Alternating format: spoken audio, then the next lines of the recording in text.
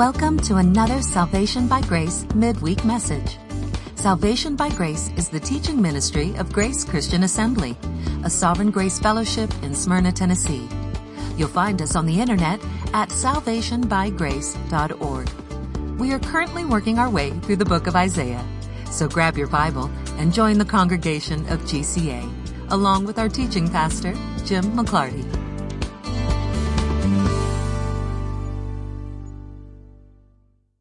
I'm going to choose my words wisely here at the beginning, so you'll excuse me if I pause occasionally to think through things. Here in the 21st century, and especially here in the Western world, we have sanitized the God of the Bible. We have reduced him to kind of bite-sized chunks that we're comfortable with. We have decreased his personality, his characteristics that are described in the Bible, down to just those that we like, just those that we're comfortable with. In most sermons that you hear these days, you'll hear about the God of love or the God of peace and the God of forgiveness. But that is not the sum total of the God that Isaiah knows. The God that Isaiah is writing about is the God who, when he first encountered him, he fell on his face and said, "Woe is me, because I am a man of unclean lips. I dwell among a people of unclean lips." And that God, seated high and lifted up, majestic on his throne, had angels who were declaring his holiness repeatedly. And that God who we rightly ought to fear, who we rightly ought to reverence, that God is the God that Isaiah knows. So when he writes about the covenant-keeping God, when he writes about the God who does things according to his own will and for the purpose of his own reputation, he's describing a God who is wholly and completely other than us, who is not dependent on us, not dependent on any human being, but who is driving history forward according to his own plan, according to his own desires, according to his own holiness. And that sense of reverential fear just doesn't seem to exist anymore in the 21st century sanitized Bible.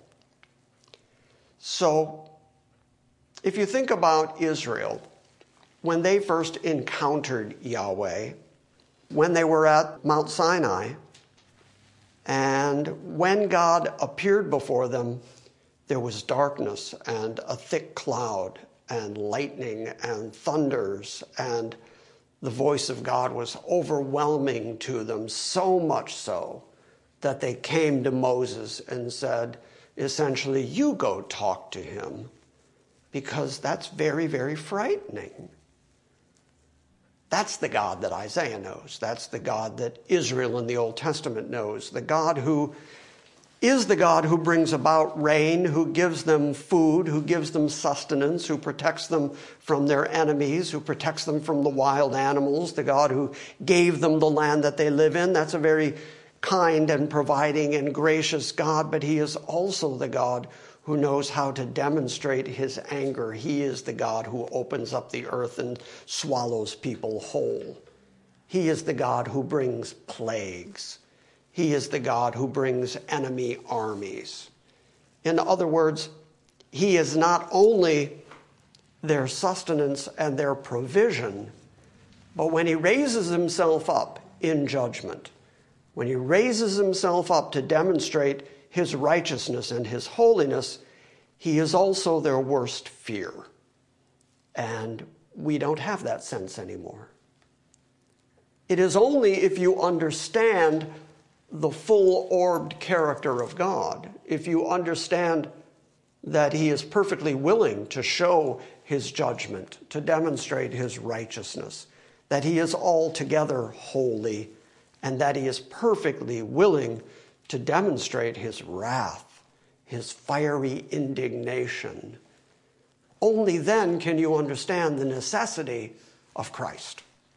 Only then can you understand why you need a mediator between you and that God, because we are, by nature, as Paul said, children of wrath.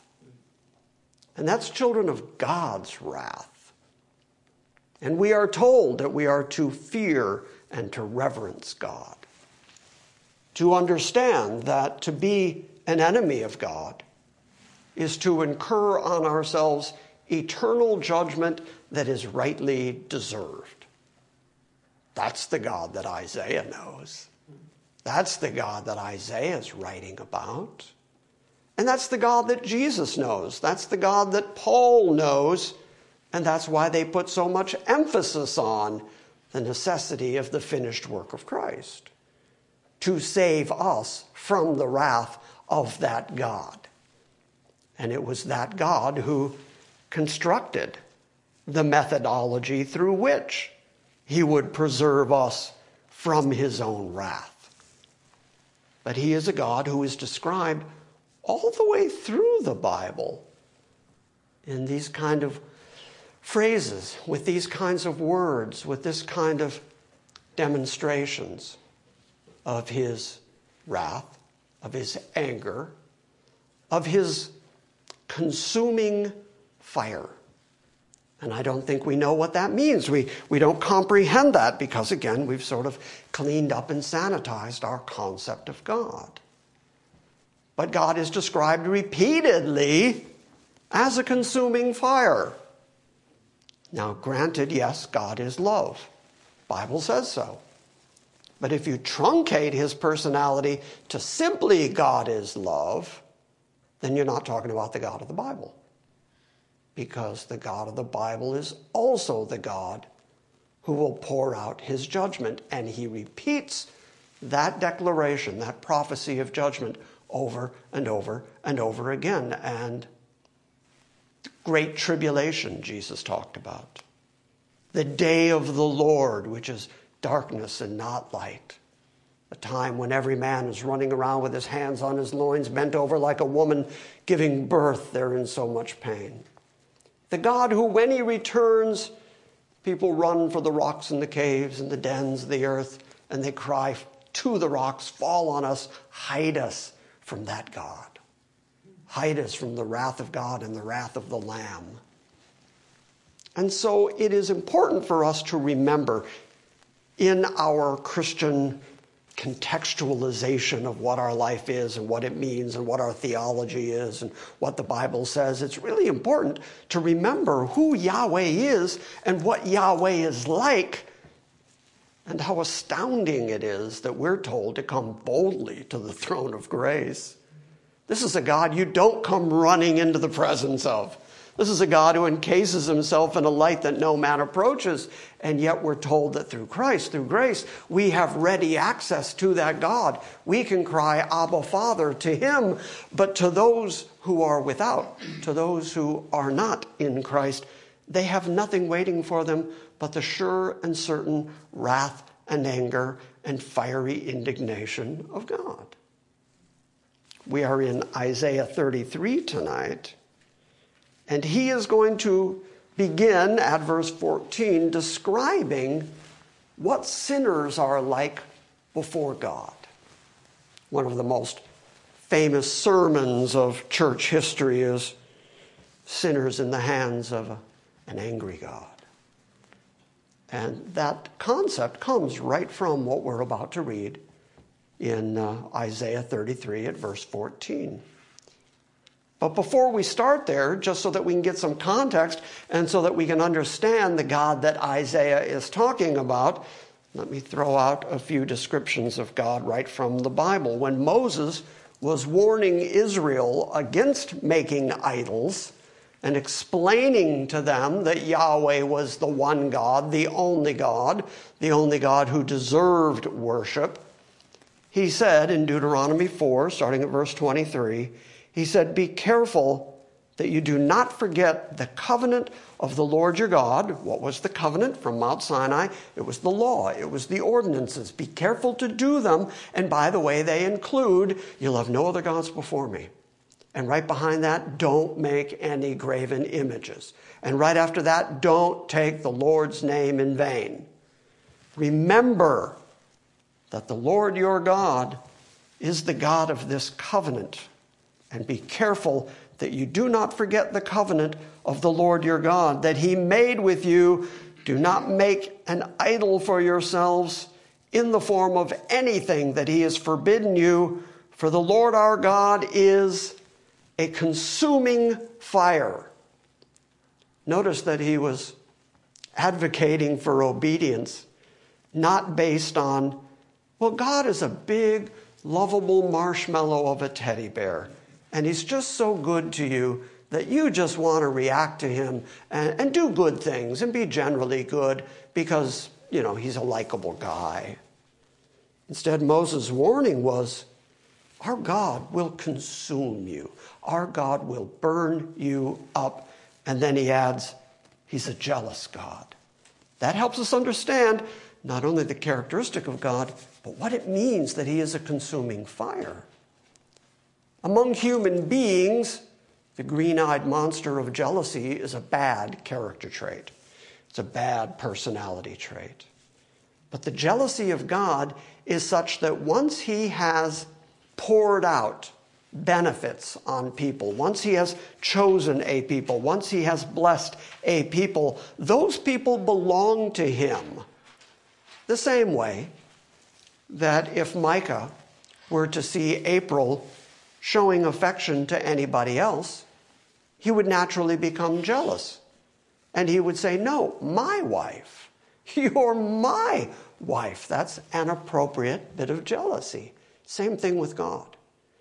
When he sees you and you belong to him and he has blessed you and he has called you, and then he sees you showing affection for some other god, for some other idol, for anything else other than primarily himself, he becomes a jealous God. And he demonstrates his jealousy. He pours out that jealousy through punishment. He's a consuming fire. Deuteronomy 9, I'm going to start reading at verse 1. I'm going to read 8 verses. It says, "Hear, O Israel, today you are about to cross the Jordan to go in and dispossess nations that are greater and stronger than you, with large cities that are fortified to the heavens, up to the skies. The people are strong and tall. They are the descendants of the Anakim." Those were the people who were the giants. "You know about them, and you've heard it said, 'Who can stand up to the sons of Anak?' But understand that today the Lord your God goes before, but understand that today the Lord your God goes across ahead of you, and he is a consuming fire." So this concept of God as a consuming fire is a God of judgment, but also a God of protection. When Israel was led out of Egypt, when they got to the Red Sea, God separated the armies of Egypt from the children of Israel by a pillar of fire and a pillar of smoke. Fire to light up the sky so that the children of Israel could see their way clear through the sea, and a pillar of smoke to bring darkness in order to stop the armies of Egypt.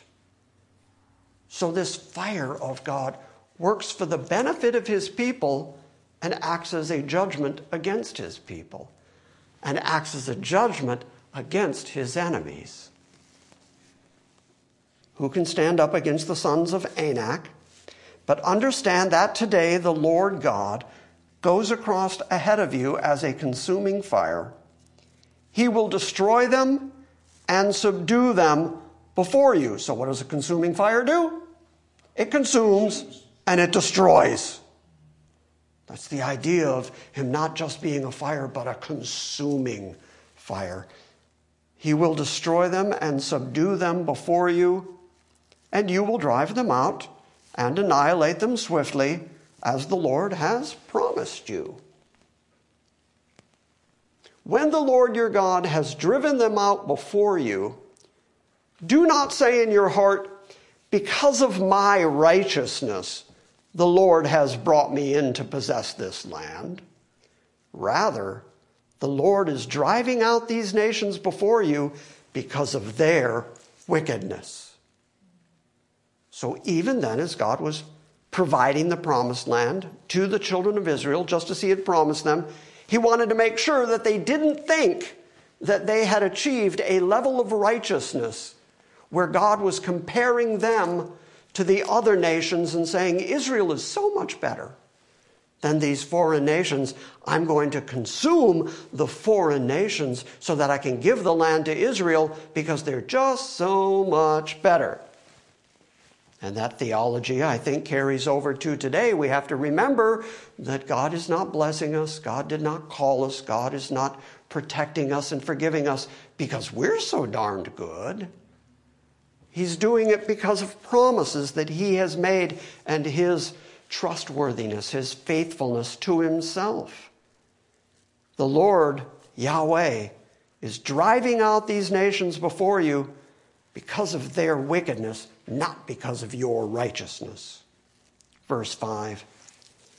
It is not because of your righteousness or your uprightness of heart that you are going in to possess their land, but it is because of their wickedness that the Lord your God is driving out these nations before you to keep the promise he swore to your fathers, to Abraham, to Isaac, and to Jacob. Understand then that it is not because of your righteousness that the Lord your God is giving you this land to possess it, because you are a stiff-necked people. So God is saying, here's two groups of people. A stiff-necked group of people who I chose, and a wicked group of people who are my enemies. And because of the wickedness of that group, I'm going to drive them out of the land so that I can give it to the stiff-necked group. And I'm doing it because of promises I made to Abraham, Isaac, and Jacob. I am not doing it because Israel is so much better than the nations I'm driving out. And how does he differentiate between the two? By the fire, by the consuming fire.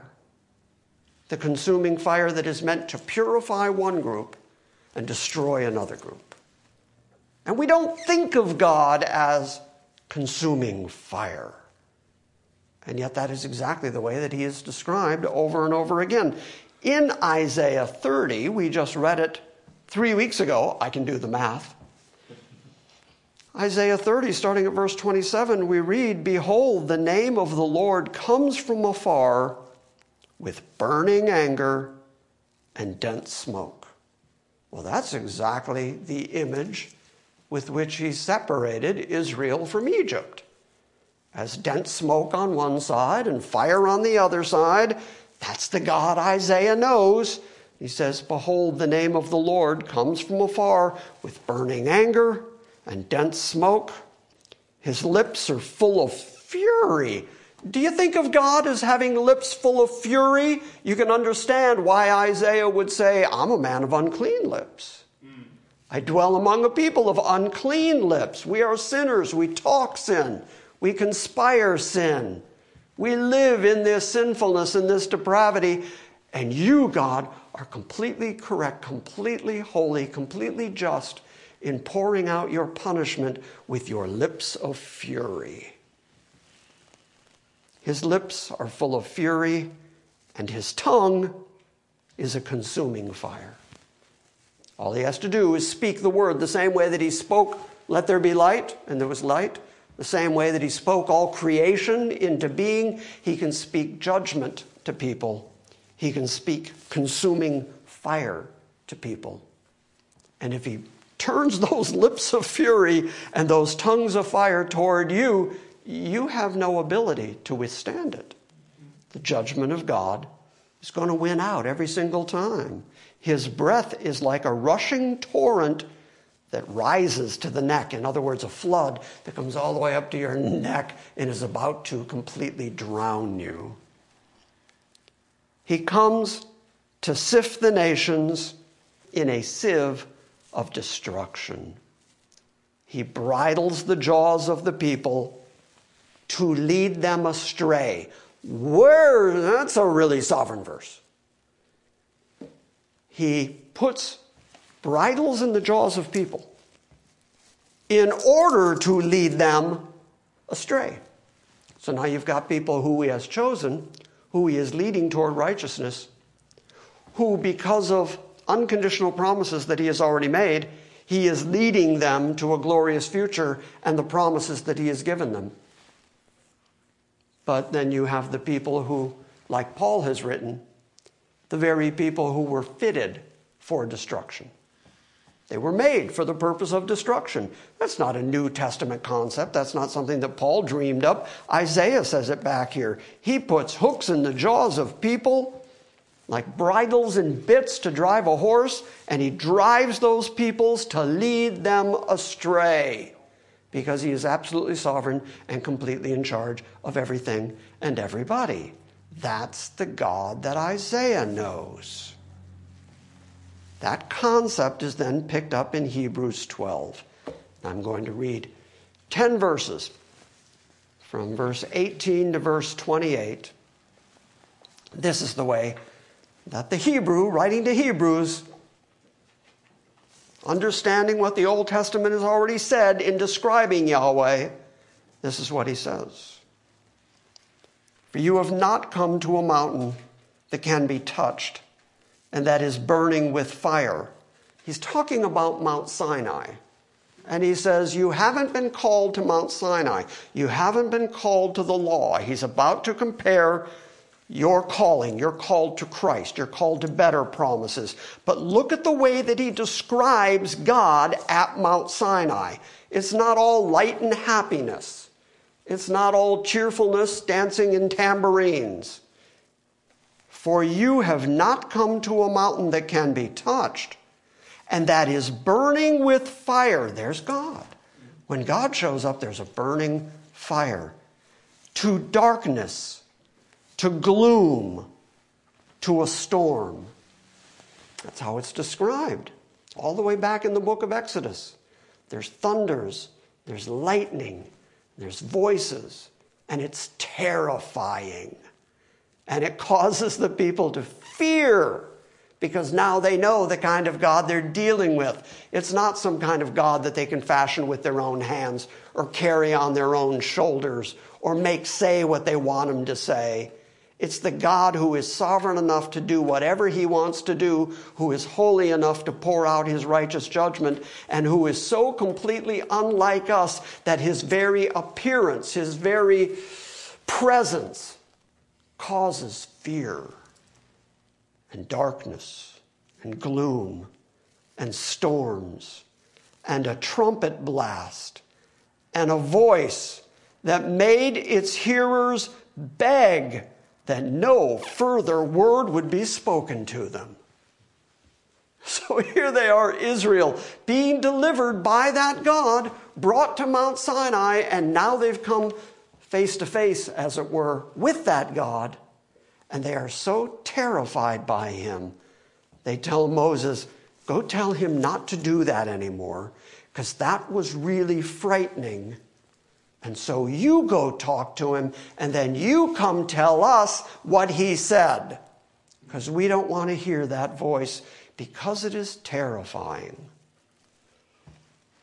You've not come to a mountain that can be touched and that is burned with fire, to darkness and gloom and a storm, to a trumpet blast, or to a voice that made its hearers beg that no further word be spoken to them, for they could not bear what was commanded.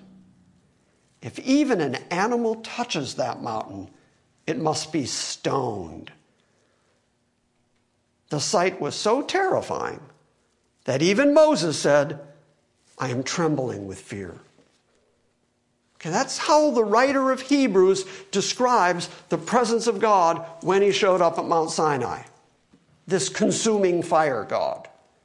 This God of extreme otherness and holiness and righteousness and utter command of his universe. It's a terrifying thing for human beings, fleshly people like us, to stand before a God like that. Verse 22 says, instead, you've come to Mount Zion, to the city of the living God, the heavenly Jerusalem. You have come to myriads of angels in joyful assembly. and to the congregation of the firstborn enrolled in heaven. You have come to God, the judge of all, to the spirits of the righteous made perfect, to Jesus, the mediator of the new covenant, and to the sprinkled blood that speaks a better word than the blood of Abel. That's a huge contrast. You've come to the God of comfort and peace because of Jesus Christ, because of what he has finished on your behalf. Not because you're good, not because you're the righteous ones, but because of the mercy and the grace of God, he has separated you from that mountain that is full of fear and trembling to Mount Zion, the city of the living God.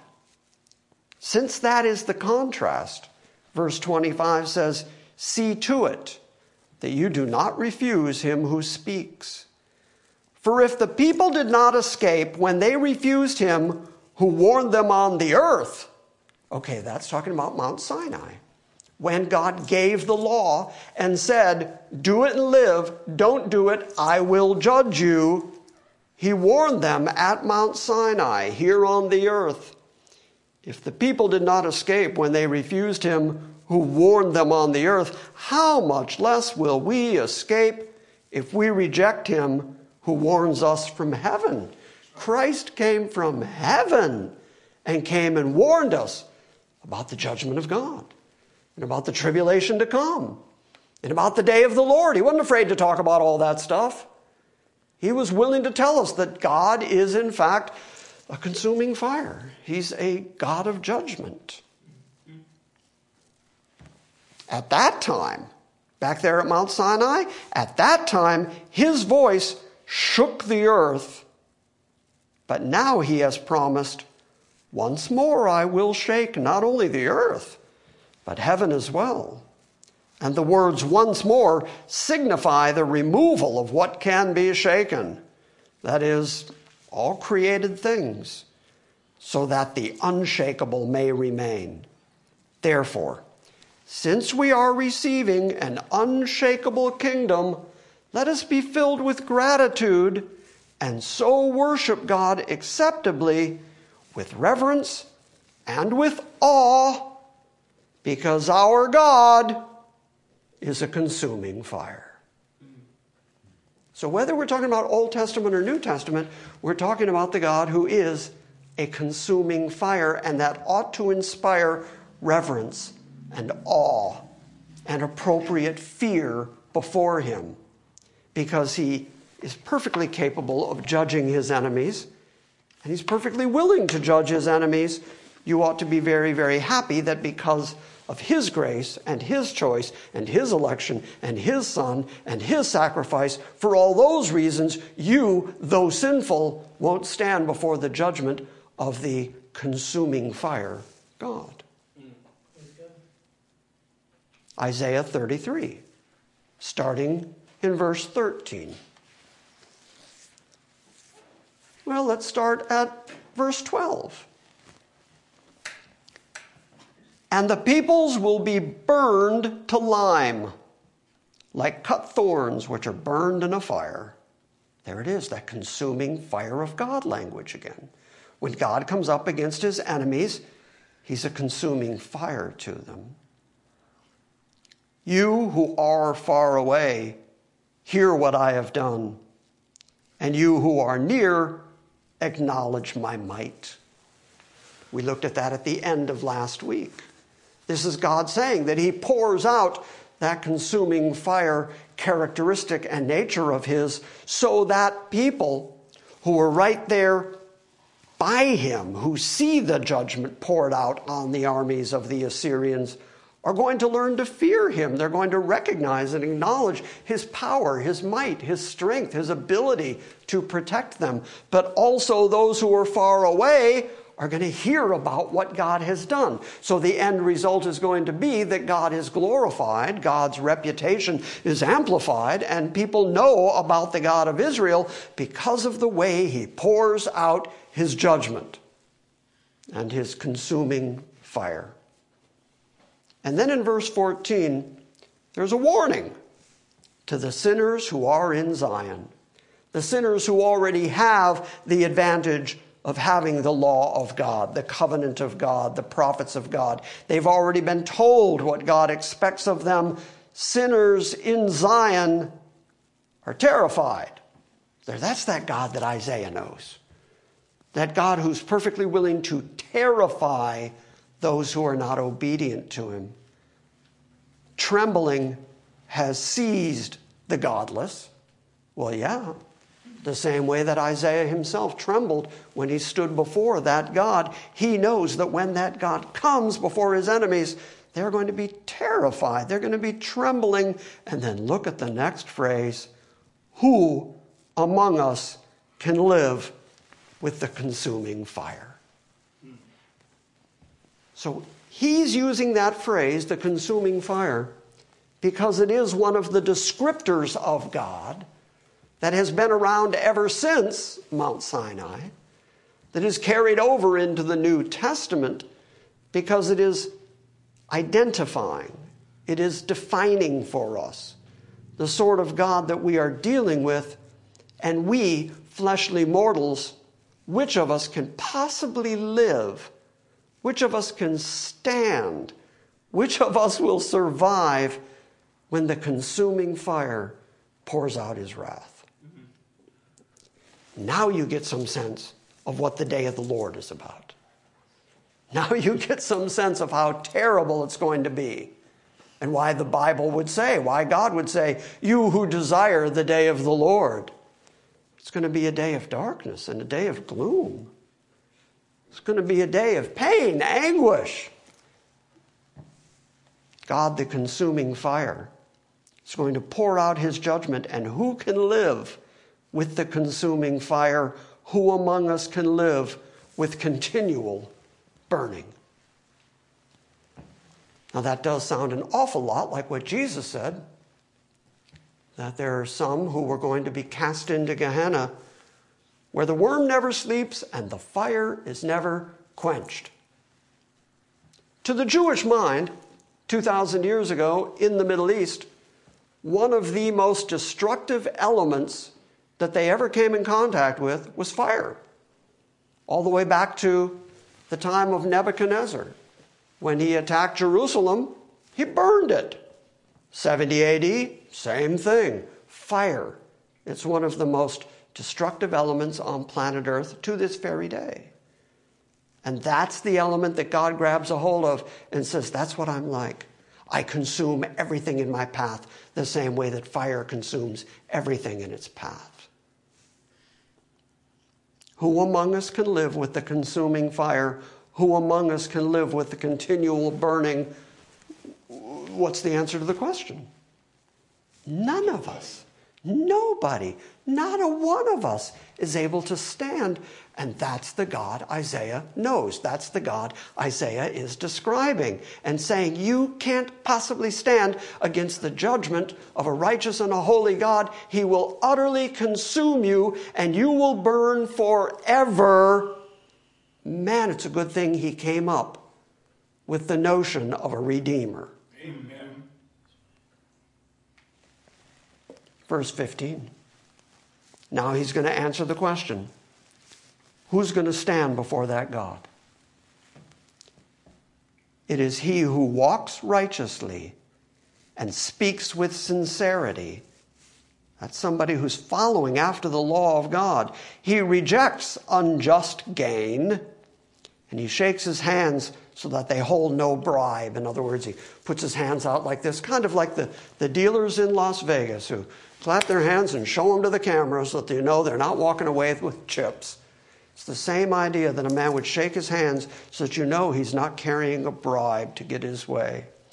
He who stops his ears from hearing about bloodshed. In other words, he doesn't keep company with those who are conspiring to go shed blood. He doesn't want to hear it. He's no part of it. And he shuts his eyes from looking upon evil. He, that kind of person who follows after the commands of God, he will dwell on the heights. His refuge will be the impregnable rock. Unquestionably, that has a foreshadow of Christ. Christ refers to himself oftentimes as the rock.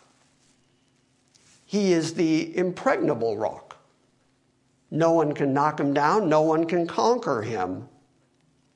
And so those who do righteously before God are going to dwell on the heights, whether that's talking about Jerusalem now, which is up on a raised hill, or whether it's New Jerusalem that comes down out of the heavens. That is our ultimate resting place. And our refuge is going to be in the impregnable rock. That person's bread will be given to him, and his water will be sure. I've talked about this many times through the years, but living in the Middle East 2,000 years ago, job one every single day was find food. And find water, find decent water. Find water that doesn't make you sick. Find water that is living water, not bitter water. And here, those who have walked with God, who stand in the heights, who trust in the impregnable rock, are going to be given what they need to eat, and they're going to be given pure water to drink. And your eyes will see the King in his beauty. Unquestionably, that's a messianic verse. They're going to look upon their King, but remember the audience that Isaiah is writing to. He's writing to Israel, who have all these promises of a kingdom to come, and their messianic King is going to reign in his beauty. And they will behold a far distant land. And depending on who you're reading, that can be talking about the final geographical land that God is going to give to Israel, which they have never yet possessed. Or it can be referring to all the land of the earth that Christ is going to rule over ultimately, and all the Gentile nations. Or it can be referring to the heavenly city that's coming. Your eyes will see the King in his beauty. They will behold a far distant land. Your heart will meditate on terror. In other words, you're going to think back on what you used to be like. And where is he who counts? Where is he who weighs? Where is he who counts the towers? These are all things that people did in order to secure themselves, in order to protect themselves, and oftentimes in order to cheat others. And he says, they're not going to be like that anymore. You're going to look back on those days and realize the change that you've gone through. Verse 19, you will no longer see a fierce people. Now, this is a really interesting description, because when the Assyrians did attack Israel and make their way all the way to the borders of Judah, the Assyrians spoke a language that the Jews didn't speak. They didn't understand the Assyrian tongue. So God says you're no longer going to see the fierce people, a people of unintelligible speech that no one comprehends. You, my people Israel, aren't going to understand what these people are saying. All you're going to know is they're fierce and they're warriors and they're out to conquer. But you're no longer going to see them. I'm going to wipe out your enemies, that God of a consuming fire. They are a people of unintelligible speech, which no one comprehends, and of stammering tongues, which no one understands. In other words, if you were listening to them speak and didn't understand their language, it would sound like gibberish to you. Look upon Zion, says verse 20. Look upon Zion, the city of our appointed feasts. Your eyes shall see Jerusalem, an undisturbed habitation, a tent which shall not be folded up. Its stakes shall never be pulled up, nor any of its cords be torn apart. That's the promise of the establishment of an everlasting kingdom in Jerusalem. Very specific. In Zion, in Jerusalem. Look on that city. The very same city where you have to come for your appointed feast. That's the earthly city. This isn't a reference to heaven. This isn't a reference to anything else than physical Jerusalem sitting over there in the physical Middle East, the very city where they had to go on a continual basis to keep their feasts. God couldn't be more specific with his physicality. That particular Zion, that's the mount And the city that is on the mountain is Jerusalem, and it's the place where you go for your appointed feasts. And that's going to be an undisturbed habitation. That hasn't happened yet. Israel right now is still a very disturbed habitation, still under threat from their enemies.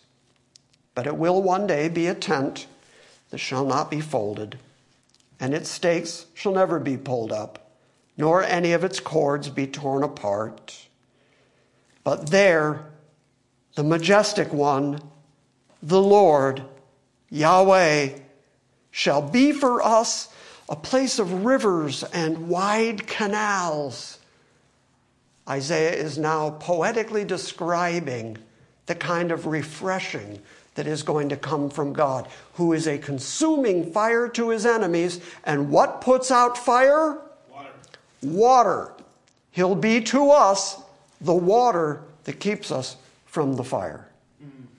He will be rivers and he will be canals to us, on which no boat with oars shall go, and on which no mighty ship shall pass. In other words, when the enemies came in their ships, you've probably seen films at some point of the kind of boats that had under rowers underneath that were constantly rowing to keep the ship moving forward.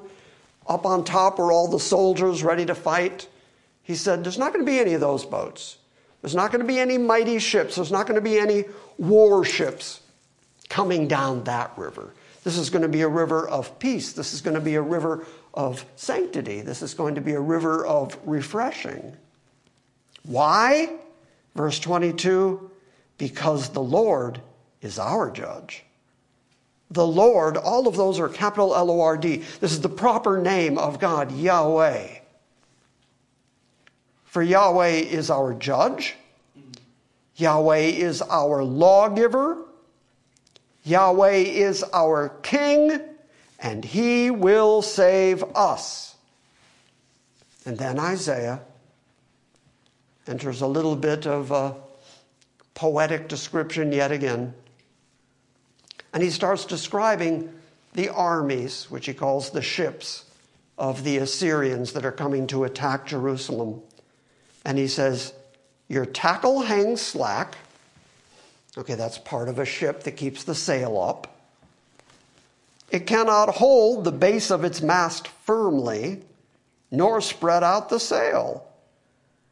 And then the prey of an abundant spoil will be divided, and the lame will take the plunder. In other words, what he has just described is Assyria's shipwreck.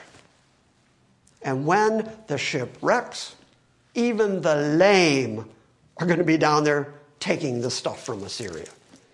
Even the people who don't have any strength are going to be easily. They don't have to go to war. They don't have to go fight. They're just going to be taking riches and plunder for themselves because God is going to shipwreck Assyria. And no resident will say, I am sick, and the people who dwell there will be forgiven their iniquity. I think, again, Isaiah just leapt out to the New Jerusalem, to the ultimate glorious kingdom that's coming for Israel, because he describes them as none of them being sick. And most importantly, every one of them will be forgiven their sins. I think he's talking about more than just physical sickness here when he says none of them are going to be sick, because Isaiah has used this language of sickness repeatedly and is going to again to say that the whole body, all of Israel, is sick, and that its wound that God wounded it with is incurable, and therefore it is only God who can cure them, who can put salve on their wounds, who can bandage up their wounds, who can repair them.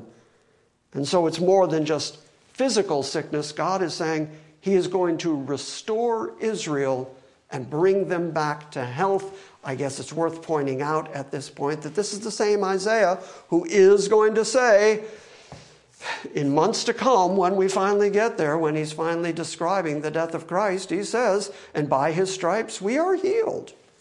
He's not talking about physical healing there.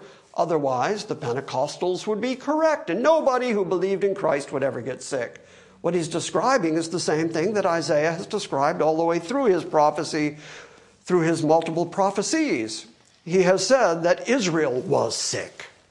Israel has been bruised by God. They have been wounded by God. Their wound is incurable. But it is God who is going to heal them as well. And then he describes it as the people who dwell there will be forgiven for their iniquity. That's the ultimate healing. You don't get much more healed than God himself, the very God who said that because of the breaking of his law, because of the rebellion of human beings, because of our fall into sinfulness, that's the reason that we get sick, that we get old, and that we die. Part of the healing of God is that he forgives the iniquity that's killing you. Not just killing you physically, but killing you eternally. He is protecting you from his own consuming fire, and he is going to become a fountain of life, the way Jesus describes it. There's all this water imagery. He's going to become a canal. He's going to become a river. His righteousness is going to cover the earth the way the seas, the way the oceans cover the earth. There's all this water language to protect us from the wrath of God that is described as a consuming fire. So the more you understand about the God that Isaiah knows and that Isaiah describes, and the more you know about the judgment, the righteousness, the holiness, and the consuming fire characteristic of God, the more you can recognize the value of Christ in your life and the necessity of Christ as a mediator between you and the judgment of that God. And that's what Isaiah is describing over and over, not only for us, but for Israel. That is the God that Isaiah knows.